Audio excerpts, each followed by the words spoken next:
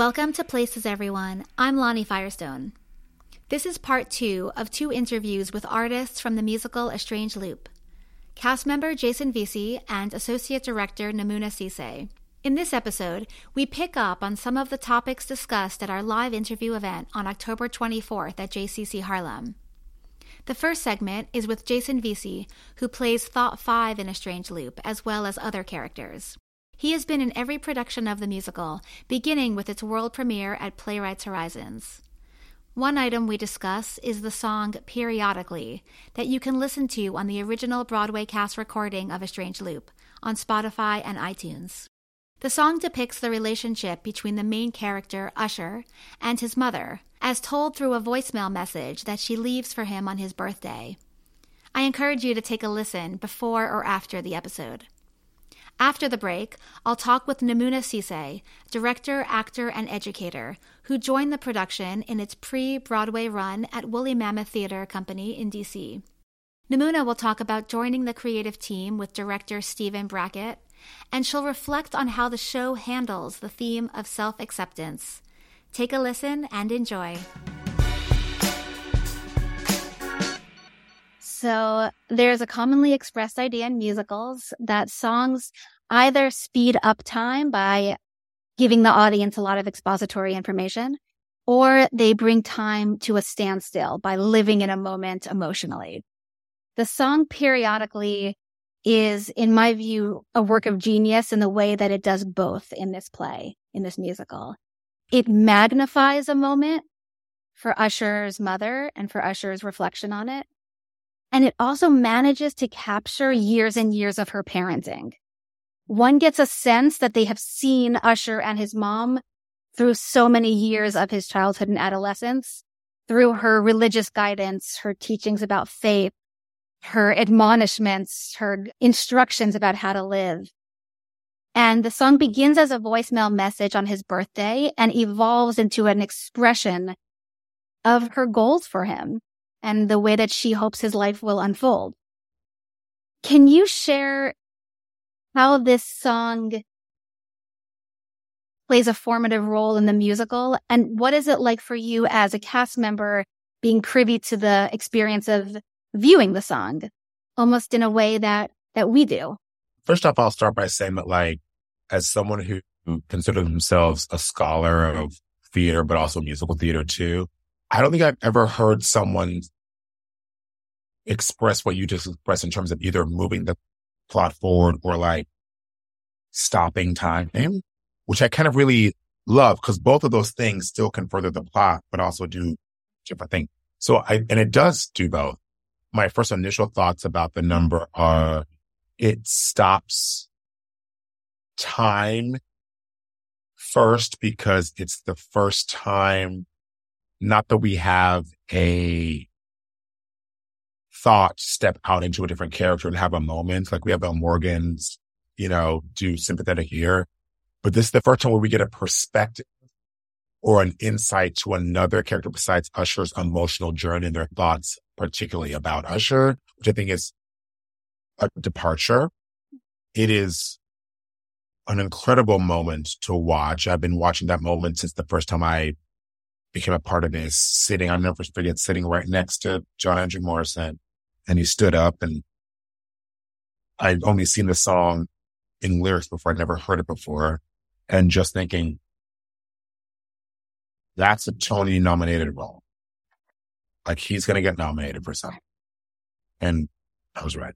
It was just a full one-act and a full journey of a character that has been spoken about that gets to give us their interpretation of who the central character is. I think it also it stops time and then redirects time in the sense that the previous one before, which is Inwood Daddy, is shocking, to say the least. But there's something about Periodically going into the last section of the show that I think really is the one that goes this way with it. Because Periodically as a number is such a getcha gotcha. It starts out one way. And of course, there are hints at who the mom is. But once we get into what I call the lullaby section, it's like this gut punch that feels like a hug almost, or like a quilt or a baby blanket. It's completely unexpected.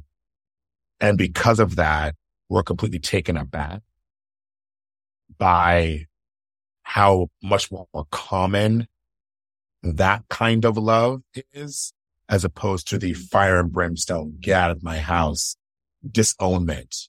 That's the thing that, like, you can tell that this mother truly, truly loves her child and is just terrified for his salvation. And like, I've always viewed that as the 11 o'clock number of the show. Interesting. Yeah. In a way, it's the Rosa's turn. It's sue me. It's the no good deed goes unpunished. It's the I am changing, but in such an unexpected way.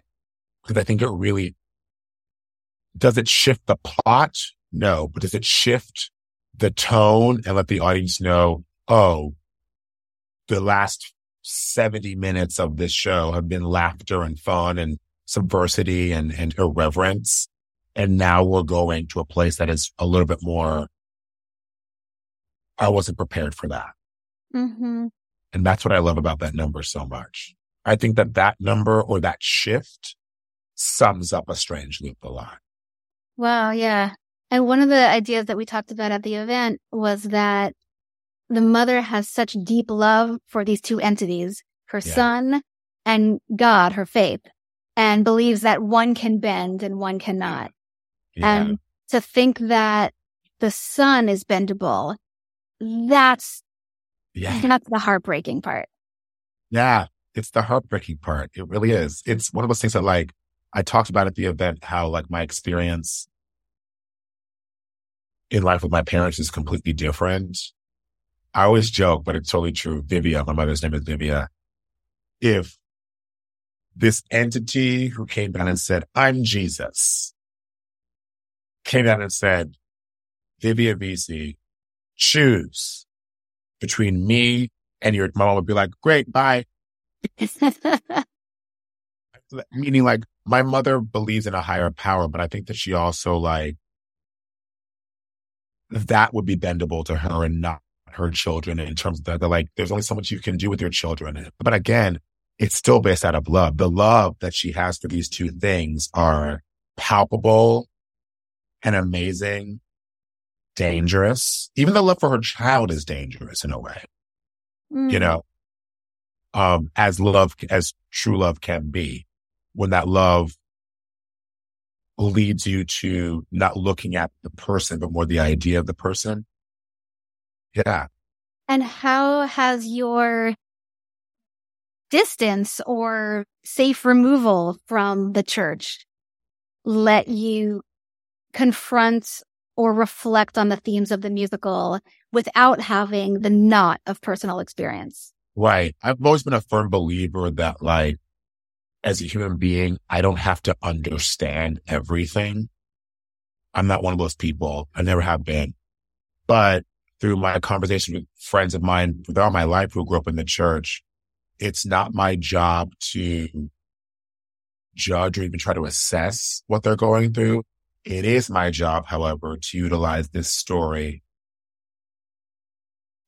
as a way to maybe, like, advocate or, like, bring voice to those who have been through that experience, because I know that I'm an anomaly.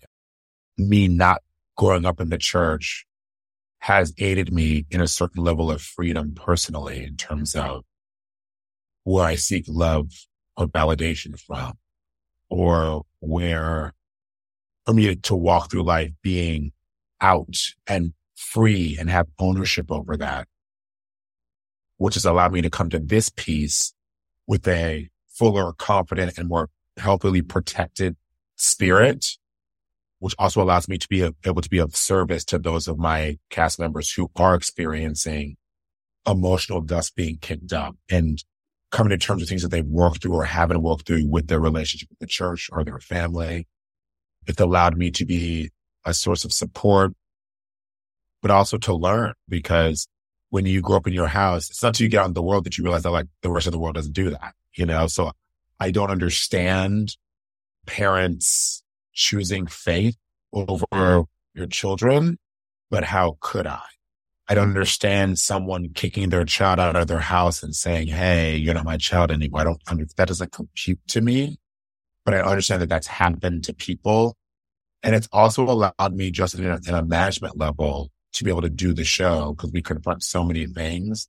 So I came in with a built-in force field that I don't think I realized until we got to production at Playwrights Horizons. I don't think I realized that gift that I was given in terms of being able to walk in, do the show, invest in the show, and then when it's done, be able to leave it at the theater. And what you're pointing to is so much about the expansiveness of theater, of seeing a story. And this is in very much part of my experience of seeing A Strange Loop and seeing various worlds that I have not been in. Yeah. And seeing, some of this might be so new that I'm just encountering literally this evening. Yeah. But now saying this exists, people feel passionately, people are reflecting on it. It's a source of conflict or yearning. And how can I look into it? How can I learn more? Yeah. It's also one of those things too, I'm finding that a lot of people, it also kind of highlights how many people have an usher or just someone who was in the show, like a friend that like is a thought or an usher that either never asked or assumed a monolithic experience or realizing how much they don't know specifically or the nuance of a group of people's experience, which I think is, in general, that is what the art form should hopefully do in general. You know, I don't have to necessarily like, I always think about, that play Heroes of the Fourth. That was about a bunch of Black conservatives. It's a fascinating play. It was a phenomenal play. Do I want to really be around those people in a campfire in real life? No, but watching them, that's what theater does. It creates this like awesome void for you to actually hear a perspective without doing the emotional labor of being in conference or conflict with that person. Yeah, well put. So much of the musical is about Usher finding where he feels a lack of self-acceptance in so many avenues of life. Yeah. And there's one scene where you play the unattainable character. Yeah. You are someone he meets by chance on the subway and start talking with, and he starts to share a bit about what he's writing, and your character is so personable, disarmingly so, that Usher starts to feel confident about the possibility, only to realize it's in his imagination and entirely out of reach. Yeah. It's such a gut punch to realize or to acknowledge that something that you think might be a possibility is in fact not and unrealistic. You're playing the unattainable, and in a play that's about finding self-acceptance even without attaining certain things. Yeah. What is that like? The scene is so small, but it really had such an impact. Yeah. I'm so curious about it. It's one of the, I always talk about it first and foremost as just like, God, I lucked out and got just a couple of gems of moments in this piece that, I just am only big for.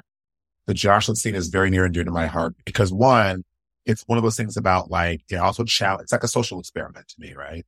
It challenges audiences' perceptions about what happens when they're watching a Black body on stage. Well, this specific Black body on stage playing things that they don't even realize what's happening. The start of the show or the scene, it's almost like this kind of like great rom-com scene, this rom-com scene with this guy that like he feels would never be interested in him. And then we find out that's in his imagination. And then without giving away too much, we find out that this person is something completely other than what we see, So it's an amazing experiment. And also just like how we as artists have been trained to go on journeys with actors and bodies of color.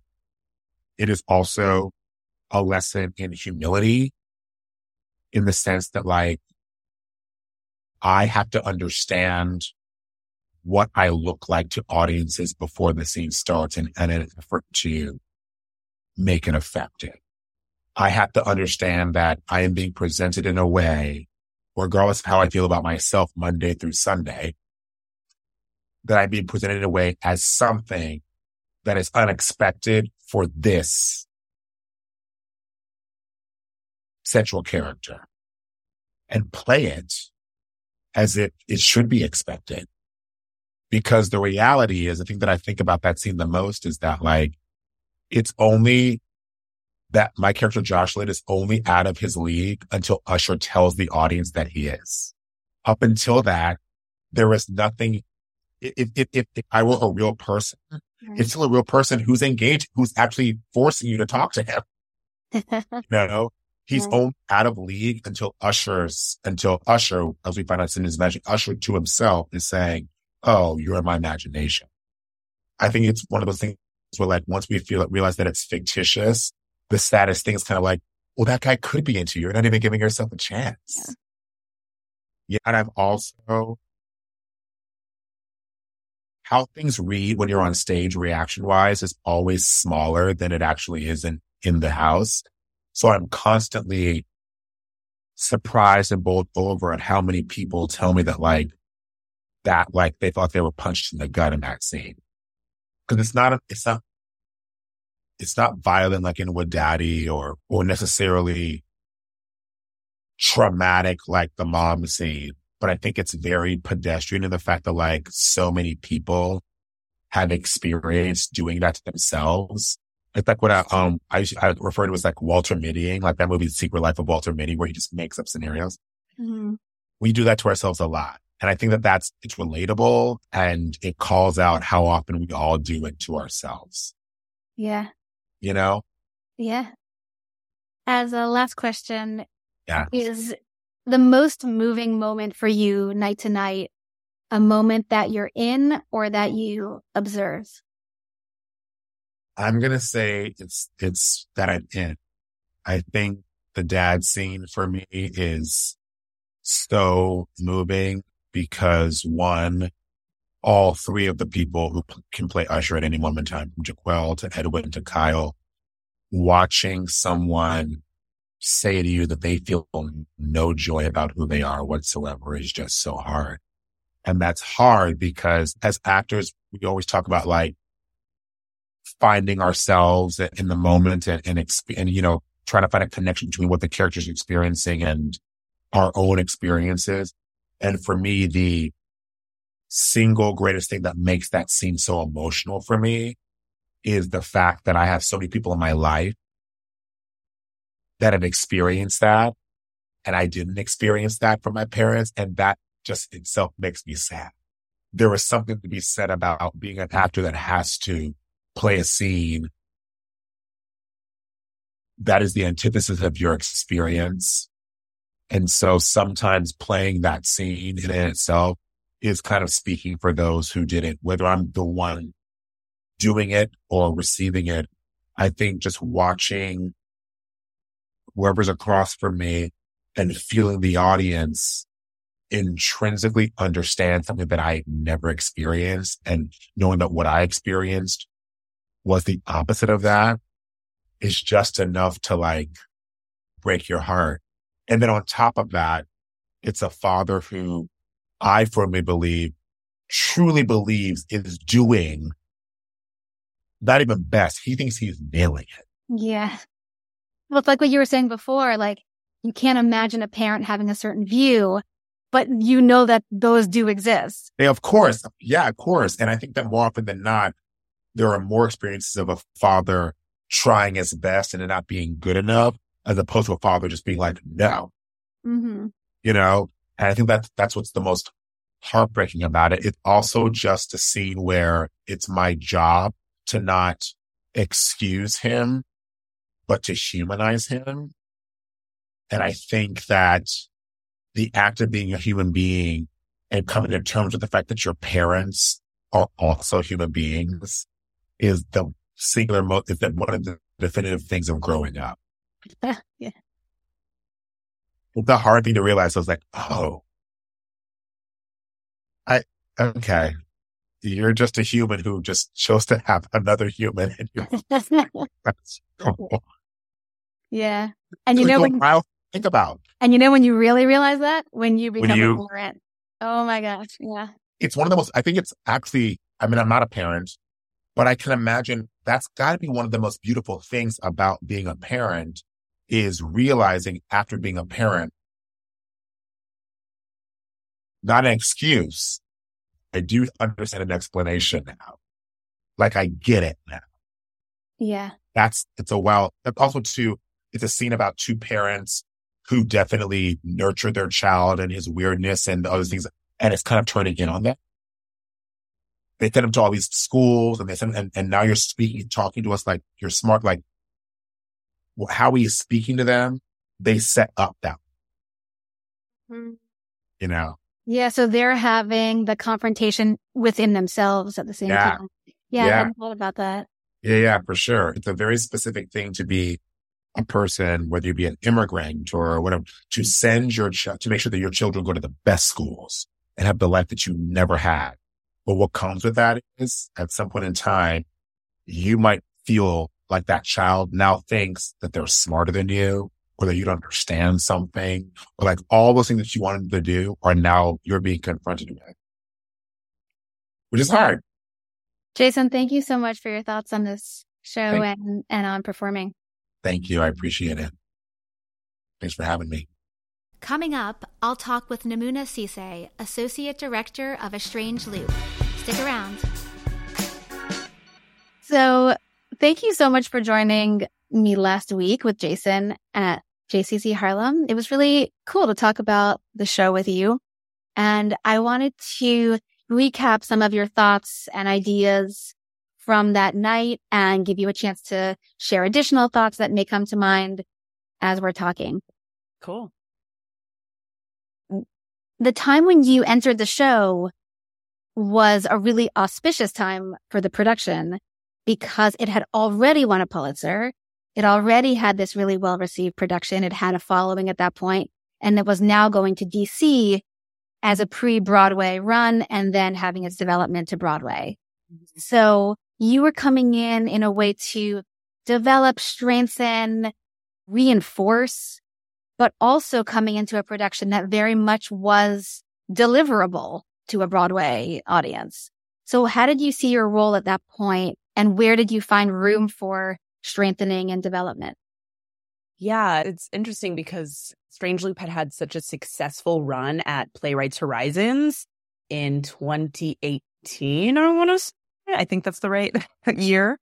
And I actually didn't get to see it. And I remember hearing all about it, and it got extended a bunch of times, and everyone was like, you have to see the show. And I was like, it's expensive, so I didn't go. And then once I sort of weirdly fell into this job. And when I did, I realized that I was able to bring something that I think ended up being really helpful to the process in that I hadn't seen it, and I got to come to the production with fresh eyes. And because Strange Loop had been developed for 20 years at the point when I joined the team, most of the people in the room had already been with the show for 20 years, 12 years, 10 years. Everybody had been with the show at least since 2018 when I joined in 2021. So I was able to sort of be the person in the room that could be like, okay, I know you think this makes sense, but it doesn't make sense to me as the person who has fresh eyes on this. Or, now that we're in a different sort of place, we all know how much happened during the pandemic and how our sort of cultural zeitgeist around many different issues changed. And I was sort of able to be like, okay, this reads weirdly now or differently, or this is really strong to me now because I was able to sort of come with fresh eyes. So that, I think, ended up being a gift. And I knew that it had won the Pulitzer, but I didn't read the script until I was about to have an interview with director Stephen Brackett. And so it was really cool to be like, oh, what is this show? And then to read it and be like, oh, yeah, this is actually Pulitzer Prize winning genius. And then to see the actual artist do it was even a whole nother layer because you can't understand really what it is on the page, even though you understand that the words are incredible. Can you think of a particular example of something that read as off balance to you as perceiving it from the audience perspective? I don't know if I can think of something like a specific moment, but sort of a more general one is once we sort of were getting into DC, it wasn't confirmed yet that we were going to Broadway, but there were rumors. There was a lot of like talk and like implications of like, well, when we eventually get to do this show again, we'll do this, right? And so it was sort of known, but wasn't sure. And one of the things that I think was interesting was once you get to a stage like Broadway, or in this case, the sort of like pre-Broadway run at Woolly Mammoth in DC, it's a different audience than a New York audience that comes to an off-Broadway, risky new play theater like Playwrights Horizons. And so to be able to sort of see the show from the lens of, okay, how do we make certain things that are like, we don't want to change, right? Like one of the things that makes Strange Loop so amazing is how specific it is and how it does speak to like, it has like specific language and specific images that are specific to Black communities, to LGBTQA plus, IA plus communities, to religious communities. And so we didn't want to like take away the specificity, but it was, I think, helpful to be like, wait, like Namuna, who's new to this room, don't understand this reference. And like, do I need to understand this reference? Or is the point that I don't understand this reference, right? Because like, once you get to Broadway, a lot of people are coming from all over the country and don't have sort of the same references as those New York City audiences that enjoyed it at Playwrights Horizons. There was mention at the event of hesitancy around producing this play back in its earliest stages. Mm-hmm. And directors and producers feeling like they maybe couldn't even touch it for having interest or for lack of interest. It might be, this is just not for me, or it may have been, I see a lot of great potential in this work. I don't know if I can be the one to shepherd it because of all of the potential backlash to the material, or would it get an audience, or would it garner a following, even with all of the truly moving universal components within it. Yeah. How do you respond to that idea? And now that it does have this substance and following, and the Pulitzer and the Tony Award give it a kind of objective legitimacy. Even fans of the particular work don't have to vouch for it because now it has this established credential.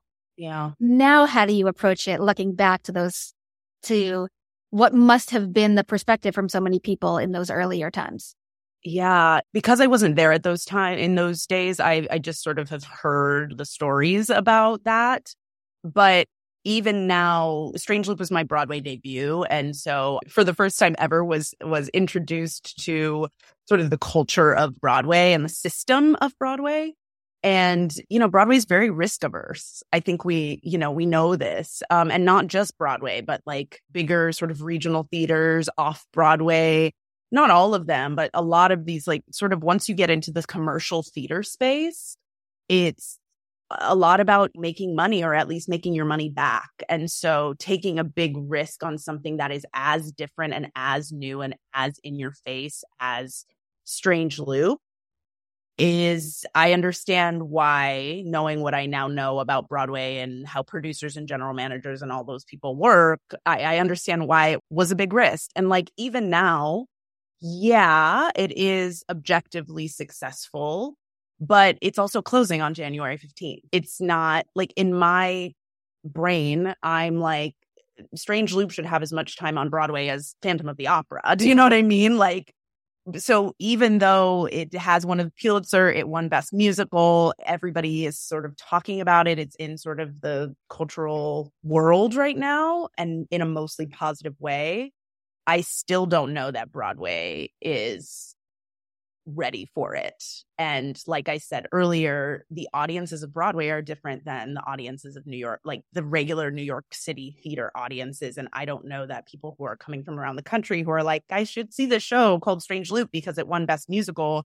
I think a lot of them, as the associate director, I would watch the show all the time and I would sort of be able to feel the audience. And a lot of people would walk out, like I don't think they understood what they were coming to. And to me, that means it's successful in a lot of ways because it's supposed to make people uncomfortable. But those are the same people that need to buy tickets and tell their friends to buy tickets. And so it's been really interesting to be a part of this process where it is so successful. And I got to, be there and celebrate like, oh my God, we just won Tony for Best Musical. And also Broadway's still not quite ready for it.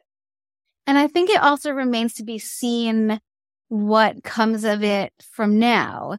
Will it have a national tour and will it have subsequent productions and how the cast who has gotten so attached to the show and now can be inspired to take roles, and maybe some people who were timid or a little nervous around saying yes, whether they ultimately did for this production, can maybe feel that kind of self-assuredness for future roles. Yeah. And I mean, that's what I really hope for. Like, as much as I'm so thrilled that a show like this got onto Broadway, like, I think we need to abolish the idea that Broadway is it, that Broadway is like the pinnacle of success and everything else is lesser than that. Like, the thought of Strange Loop going out and having tours, like, and being able to not only tell the story to more people who Broadway is inaccessible to, but also to be able to give jobs to more Black queer people, like there's only 7 roles in the show, plus we have 5 understudies. So what is that, 12? That's like 12 roles for Black queer people. That's amazing. That's more than any other show, I would assume. But like to go out in the world and be able to like hire even more Black queer people to be a part of this show. And people come up to me and come up to us, and you saw it even at the event, and say how this show has changed their lives.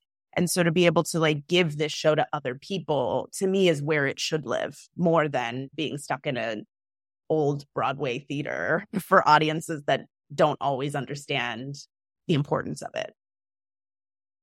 The show brings up religion, as you mentioned, in a lot of different ways. There are sincere portrayals, there's comic references, there's painful reflections. In portraying the show and having your lens as a director on it, how did it make you think about your own background and experience and viewpoints as a Jewish person working on this show that has such specific Christian ideas, but also ideas about how religion just works in a family framework?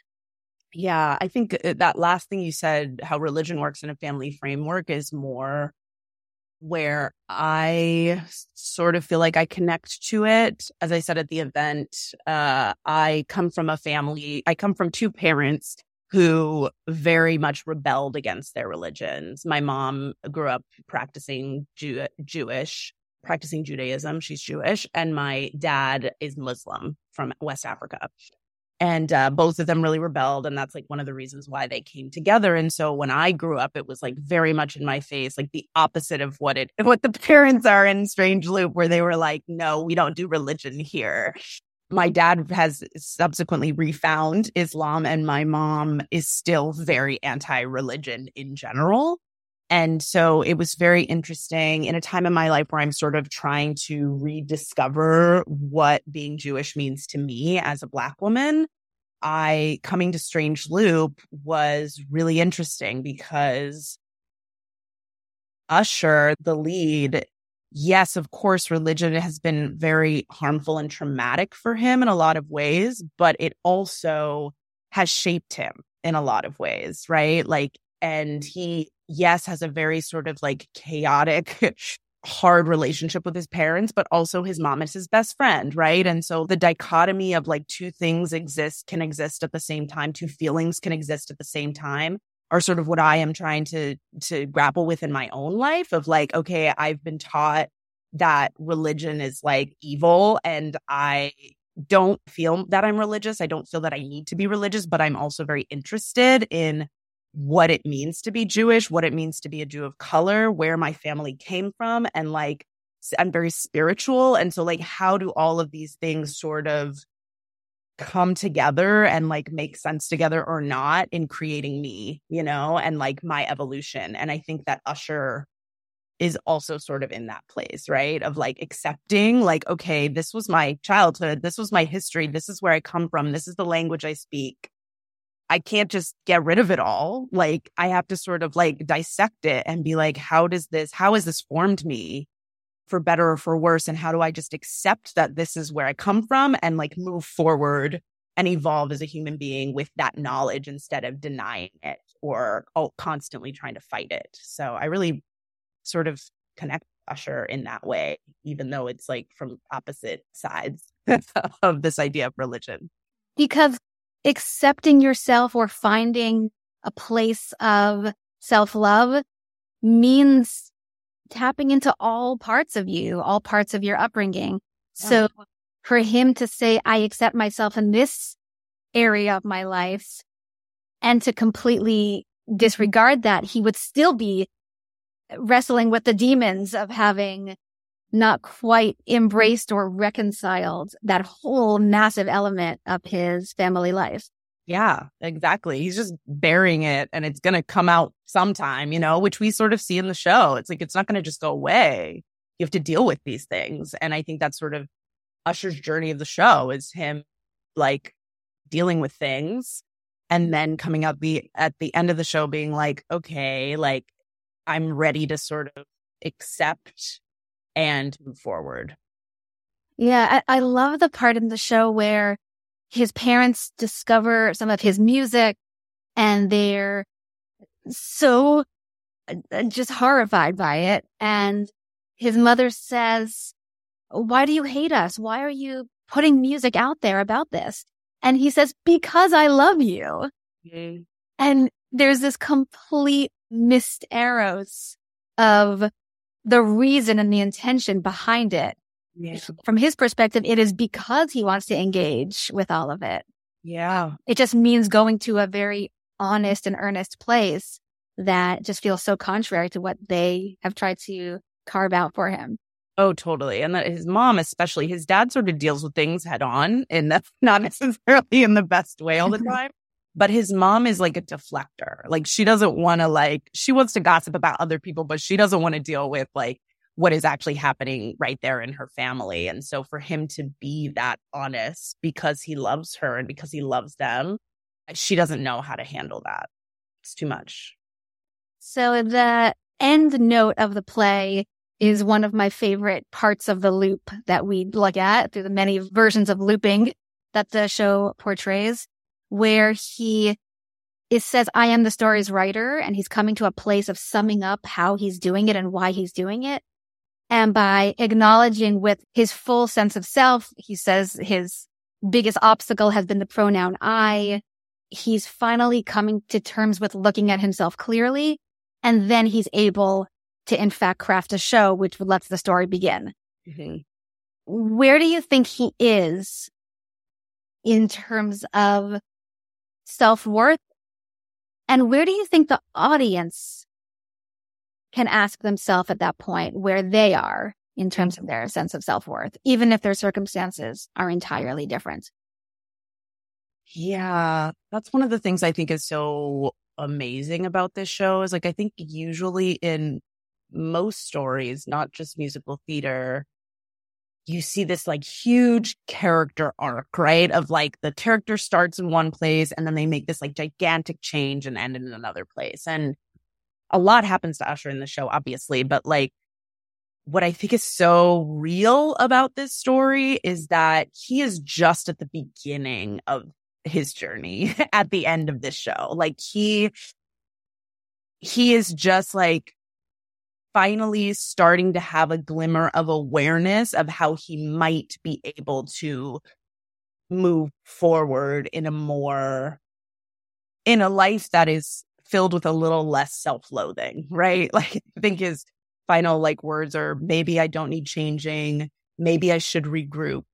if change is just an illusion, then what a strange, strange loop. And so he's just like, maybe this is the answer. Like, maybe I just need to like accept myself and my history and my parents and like start there. Right. So it's a very sort of like minuscule step, but in a way it's the only step, right? It's like the one day at a time is all that we have. One moment at a time is all that we have. So he's taking like one little baby step forward, and we hope that he keeps making more baby steps. And I think that's how the audience can also, you know, feel connected, because that I find sometimes stories are so large that I feel like I can't possibly do that. You know what I mean? Like what that character just did, love it, exciting, intriguing, but like that's too many, that's too much. It's too big of a leap for me to take. And so I hope that the audience takes away that, oh yeah, like that's all I need to do too, is just like recognize that like I don't have to be quite so mean to myself tomorrow. I don't have to like put quite so much, I don't have to take things quite so personally tomorrow, right? Like just like a tiny little thing. That's why I think the show's so important, because I think if we all understood that, I think the world would be a much better place. I think we give up before we begin because we think that it's such a huge journey. Mm-hmm. And we all need to understand that all we need to do is like one tiny little thing tomorrow, you know? Yeah. Or today, in the case of his song. Or today. Today. Yeah. Thank you, Namunna. Thank you. Pleasure. Thank you so much for listening. If you enjoyed this episode, please subscribe to Places Everyone on iTunes or Spotify. And follow me, Lonnie Firestone, on Instagram. Podcast production and original music by Cody Crabb. Artwork by Jennifer Klockner. See you next time.